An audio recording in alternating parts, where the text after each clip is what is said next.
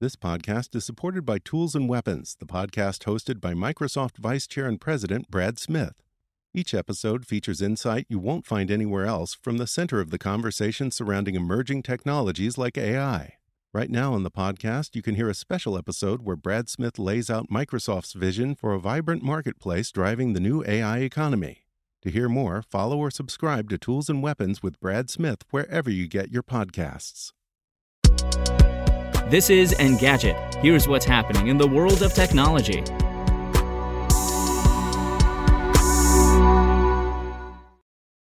It's Wednesday, December 22nd.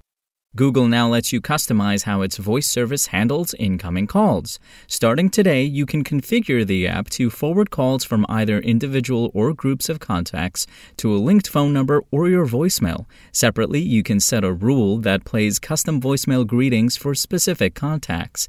And if you want to avoid taking calls unless absolutely necessary, you can tell it to screen individuals.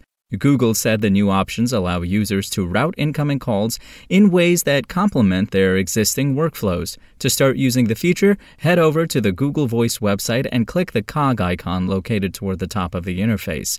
Then click Calls, followed by Choose a Rule. Note that on the mobile app, it's only possible to view rules you've already set. You can't establish new ones, at least not yet. Despite holding the distinction of being one of Google's longest-running services, Voice has received only sporadic attention from the search giant in recent years. Before today, the most recent update the company issued for Voice was to disable one of its most useful features. That's led to fears Google may discontinue the service soon, but today's update would indicate Voice has legs yet. And DuckDuckGo has offered an early peek at its upcoming desktop app. In a blog post that recaps the company's year, CEO Gabriel Weinberg looked toward the future as well. He said DuckDuckGo will bring the privacy protections the company is known for to the app. You can expect the speed and simplicity of its mobile app, too.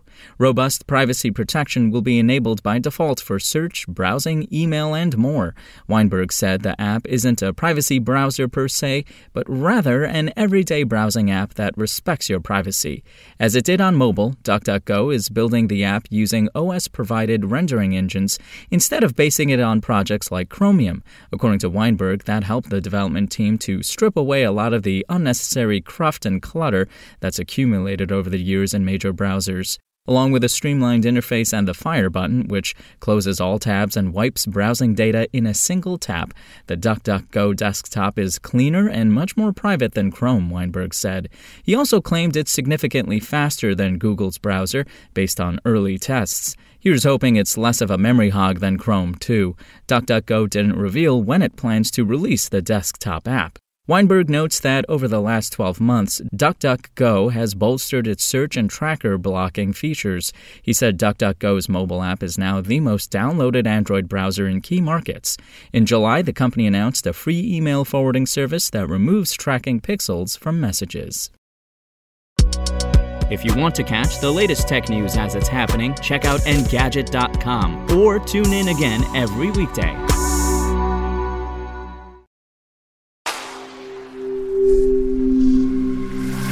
SpokenLayer. Want to learn how you can make smarter decisions with your money? Well, I've got the podcast for you. I'm Sean Piles, and I host NerdWallet's Smart Money Podcast. Our show features our team of nerds, personal finance experts in credit cards, banking, investing, and more. And they'll help you make the most of your money while cutting through the clutter and misinformation in today's world of personal finance.